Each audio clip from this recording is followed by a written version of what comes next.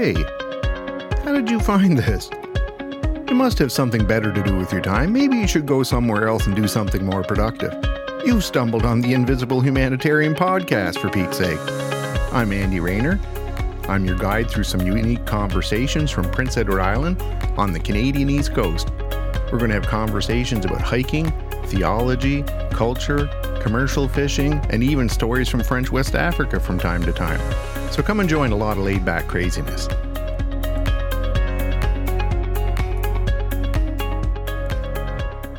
Well, we're back from our hiatus, man, on the Invisible Humanitarian Podcast. I'm not sure how many are still following us around. We hope you survive the COVID apocalypse. And we're down in our dungeon basement here in Kildare on Prince Edward Island, up in the north end of the island, and we have a special guest with us today, and it is none other than my firstborn adult son. Benjamin Rayner's with us this morning. How's everything going, Ben? Oh, it's going fairly good today. Yeah, so what are you up to this morning on your day off? Well, I was just doing some random farming in a game that I play on, trying to get a new weapon. Oh, yeah. What's this game?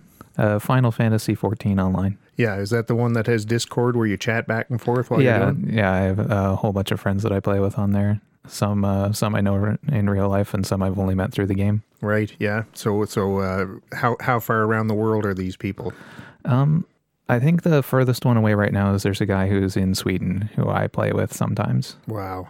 That must be hard to organize a game with that much of a time difference around the distance. I mean, the people from around the globe, I actually have a much easier time trying to coordinate things with, because I do things early in the morning, and that's usually late at night for them, so that works out for them. But and trying to do something with someone on the Pacific coast is just wild for me. It drives me batty. Yeah, yeah. Do you remember one time when you were homeschooled there in high school, we signed you up for a course with Athabasca University? It was online, and your proctor was on for your course was in British Columbia, and in order to call him within the 3 hours, 2 or 3 days of the week where you could book a time to ask questions, you had to get up at 10:30 at night or 1:30 in the morning and call him.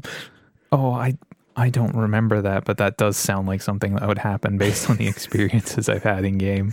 Yeah, well, I remember you weren't too happy about it at the time anyway. Oh, so. No, I don't handle late nights very well still. Yeah, so you want to tell our guests what we've been doing over in the fisherman's shanty the last month or two? Well, there was repairing eel nets, and then there was making new eel nets, and that took forever. Yeah. Well, we broke your brother in a very bad way. We taught him how to stitch nets on the worst possible kind of net to learn how. He'll never be the same. You think you'll be cursed for life or something? It's one of those skills that you don't want to actually know how to do it, because now that you know how to do it, you're going to have to do it. Yeah, well, we have to make the eel nets because they're so expensive to buy, and it's mostly labor to build them. So, well, in order to not spend every cent we make on the business in buying nets, we'll have to do it ourselves. So it's tedious work, I'll tell you that. Yeah, I mean, I don't mind the repairing part so much, which is very similar, but making those things is just an unbelievable amount of stitching. Yeah, and the meshes are so small. That's why it's so hard for I felt so bad for your poor brother Tim, because learning on those little meshes when you don't have the muscle training in your hands yet and stuff. So trying to figure out how to get the needle and tie the knots so they don't slip and they're perfectly spaced to make the right size hole on a little mesh that's the size of your index fingernail. Yeah, making consistent meshes, I think, took me the better part of a year and a half to actually master. Yeah, well, it would. And that was just me constantly practicing at it because you were gone. So it was just me working on the eel nets. So I had to sit there and just do it and then untie them if I did them wrong or cut them out or both. Yeah. Well, it was interesting because the first day he was doing it, he was rather frustrated, and he got about 10 inches of net done in the morning. You did 2 nets in the morning of the stitching we had to get done, and he got about 10 inches done in 1 net. And I just told him, Tim, it has nothing to do with how much you do. Right now, you have to figure out how to move your hands and get your fingers out of the way of the needle and how to tie those knots so that they're done right. First, you figure out how to do it, and then you work on speed. But like you say, that's a year or two process. Oh, yeah. Yeah. Anyway, so we got talking about something interesting in the barn the other day. You were telling me about rogue waves, since we're fishermen, and Ben's my first mate on the boat. He had ran into some interesting things. What was the biggest wave you've ever remember since you started fishing with me? I don't think we have it on recording, but I do remember there was a day where we were fishing along, and you got me to get your phone out and take some recordings of some waves that we were hitting, and I think those were the biggest waves that we ever had hit. Yeah, we didn't get the best ones, best in quotation marks, I guess. The worst. We didn't get the biggest ones in the recording, but that was just a barely fishable day. I think we called her quits like an hour or two after that. We didn't get everything done. Yeah. Yeah, most of the boats went in that day. Over 100 of them went in. When we went in there might have been 4 or 5 of us left out. So we stuck it out, and maybe we shouldn't have. But that was the day we were coming off the waves, and the wrenches and everything were coming off the floor of the cabin and the boat and going in the air and crashing when we come down the other side of the wave. Normally I have those things set up and nestled into the bow of the boat so that they don't jostle around too much. But the thing is that the crate of them was just literally sitting on the floor, and then it would keep coming up off the floor about like 2 feet and then slamming into the floor, and the wrenches were everywhere. There was nothing I could do about it. Well, you can prevent things from sliding in and out of cupboards and storage areas. That's one thing, but preventing them from going airborne when they're not inside of a boxed enclosure is, there's nothing you can do about that. I mean, you wouldn't think that box would move too much. I mean, the box of wrenches is probably about like 20 kilos altogether. So yeah. But it had no problem getting airborne that day. Yeah, that's for sure. Yeah. So tell me some of the stuff you were telling me about rogue waves. You were saying that it's actually a relatively new phenomenon that fishermen always claimed and seamen always claimed there were such a thing as rogue waves. But you were saying that you were doing some reading in that, and they for the longest time science said no, there was no such thing. And it's, when did they figure this out? 1995 was the first recorded incident. So basically, what had always happened is they just assumed that it was sailor stories, along with mermaids and sea monsters and stuff like that, of these random waves that were just too big. Yeah. Up until that point, they had a linear wave model that they used to predict how big waves could potentially be. And when people would report these waves that were just astronomically sized, they'd just say, that's not possible. We have the science to prove it. Wow. So the early 90s, 95. And I suppose January 1st of 1995. So what they basically probably thought is that the energy and the power that's stored in the water through the winds that forms the waves, they just probably generally thought that would be uniform, and distributed uniformly over the water, or and so they didn't think that you could just have one area where there was more energy in one spot than the other. Like why was this to them? Well, basically scientifically impossible. I wrote this down. They had something called the Gaussian function, which basically you checked the depth of the water. There was things like the currents and tides were taken into account, and then also the wind. And they would use that to predict how big the waves could potentially be at a given range. So more or less what was happening was that their models didn't allow for waves as big as people were reporting, even in the systems that were happening. So like they get into these hurricanes and stuff like that, and they'd be like, oh, so like the average wave will be about like 10 meters tall. Right. And then, maybe on the outside, there'll be something like about 15 meters tall. Yeah. And people would come back every once in a while and report these waves that were even bigger than that. And they're like, that's not possible. So yeah, you just thought it was bigger than that. So an average of 10 meters, then we got clobbered by one that went by that was 20 or something like that. Yeah. So it was a wave that was, let me look here. I think it was 25 meters tall. Oh my gosh. So what had happened was basically up until this point, they had just said to everyone, was like, these things don't exist. Ships were getting hit by these waves, but they were just calling them either, 1 in a million incidents essentially, or people just remembering them bigger than they actually were. And exaggerating it. Yeah. So they built this new oil derrick off of the coast of Norway.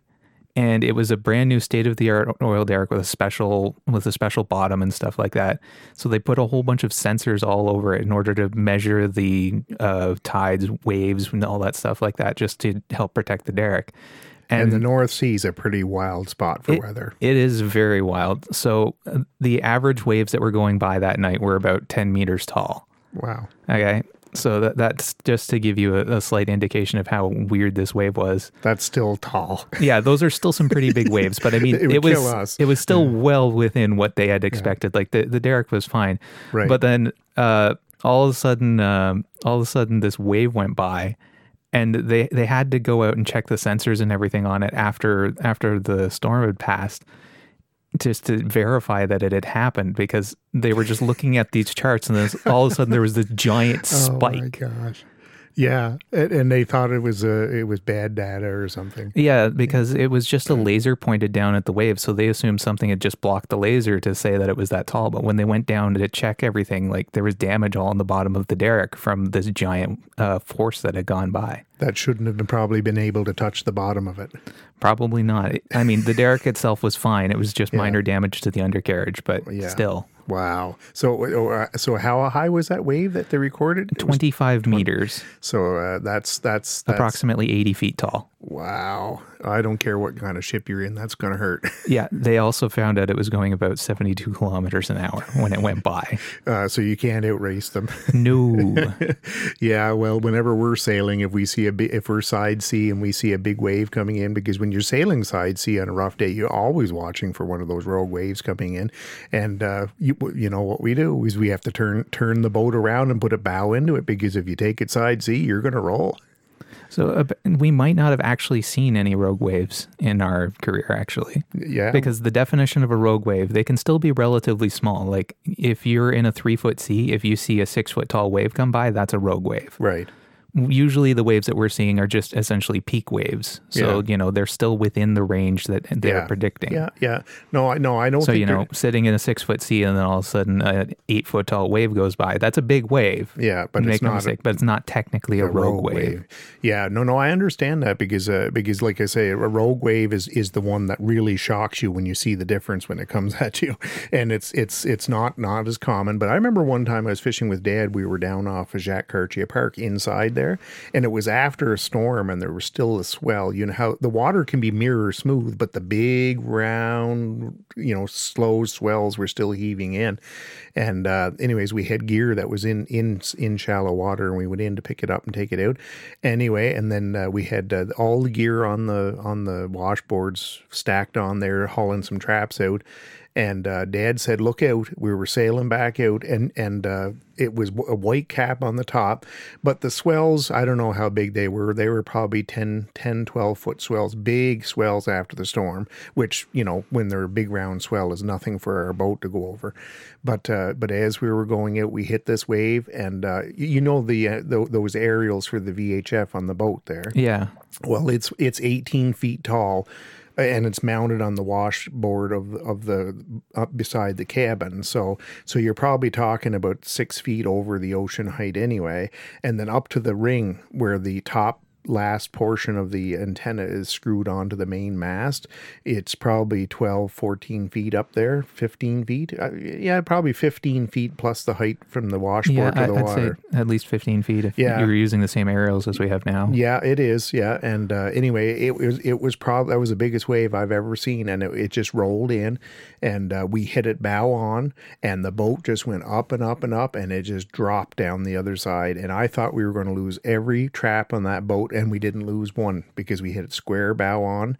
And the funny thing is there was a guy from Alberton just further south of us who fishes in around there, and he called into boats. He was out a little further. We went out to drop that gear off.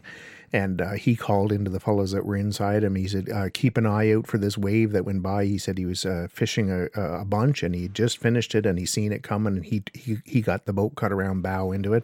And he just said to the boys, he said, I know it sounds stupid with just these smooth, round swells out here, but he said, I have my doubts you'll survive that without the boat rolling over if you take that side sea in there. So keep an eye out, because it was unbelievable what rolled by. Yeah, that's actually a feature of the rogue waves as well. So the big problem with them, aside from the fact that they're just giant walls of water, is that they're not slow rolls like you would normally expect on ocean waves. Right. They actually like go ridiculously steep up. So oftentimes boats just have to either go through or take it side seat. They don't really have a choice. Yeah. No, I know. Well, the boat can't lift on them when they're tall and straight like that. So that's usually when you take out your windows and break your cabin off and things like that, because the boat just goes through it like a steel rod. Yeah. Well, one of the most well documented potential rogue waves from 1978. Yeah. They determined that it was possibly a wave of astronomical size back then. Now we're pretty darn sure that it was a rogue wave. Yeah. But when they found the only thing they ever found of this boat essentially was some small debris and a life raft. Yeah. And the life raft was secured 20 meters above sea level, and every single one of the bolts that holds it on was sheared. So we're talking about like 20-ton shear strength essentially. They're like, there's no way that this got hit by a normal wave. This must have been like one of those waves that we predicted on this linear model that's like 1 in every 10,000 years. Wow. 1 in every 10,000 years. Yeah, they found out that not only are those waves not 1 in 10,000 years, they're like happening every day out on the open ocean. We just don't always see them. Yeah, we don't always have buoys in places where they're going to record all the data. So what are they finding? What's the biggest recorded wave on a navigational buoy that they recorded? Or something? Actually, it was a platform that they set up down off of the coast of South Africa just to measure wave recordings. Right. So over the course of 6 years, they recorded about 1,500 rogue waves go by. Right. Most of them were in excess of about 2 times the normal wave height.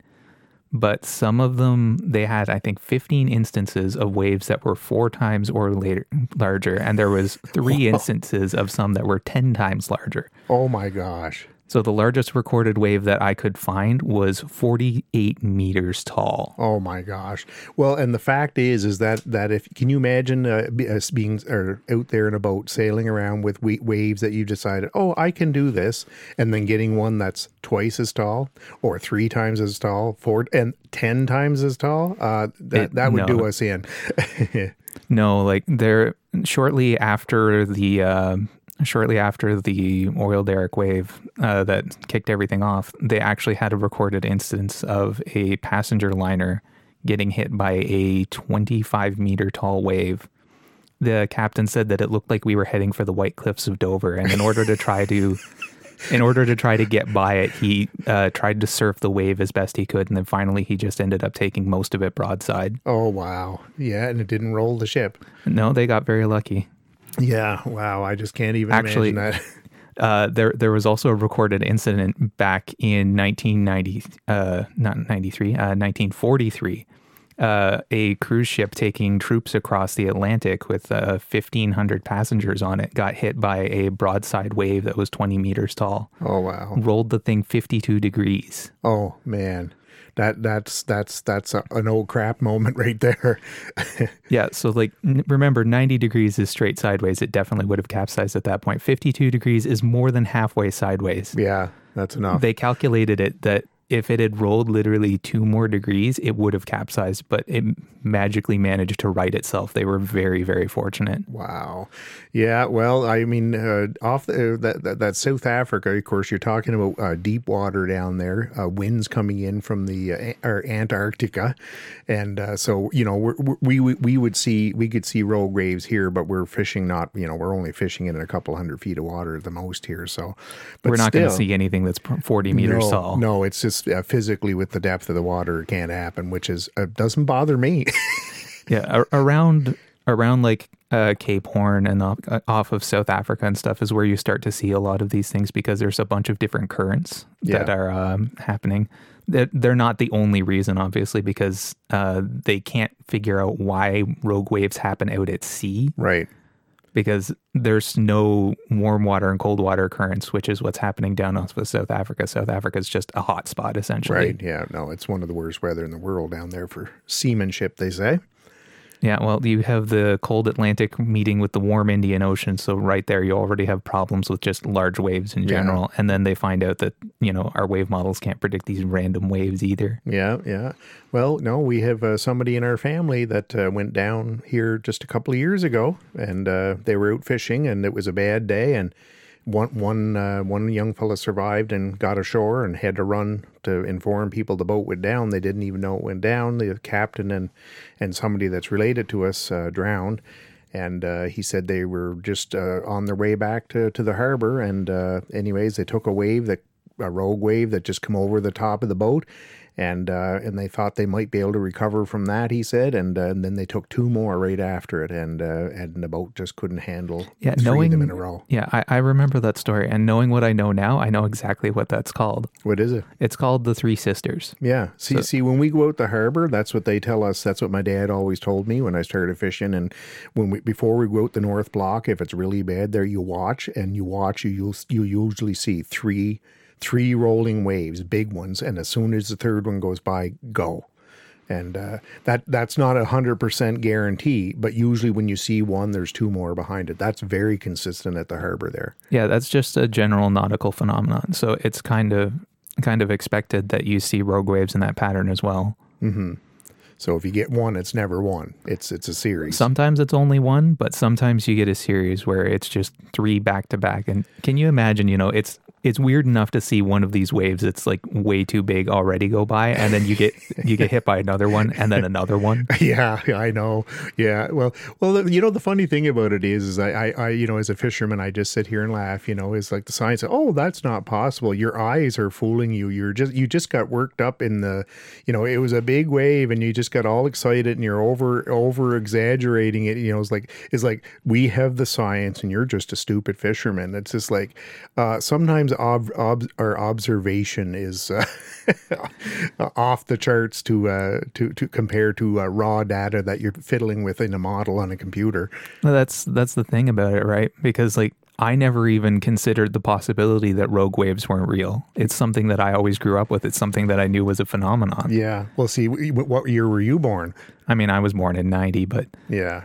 But I mean, you didn't know up until this point that science didn't think they were a real thing until halfway through the 90s. No. And I mean, you can bet that Grampy never knew that either, but he always told us about these things. Yeah.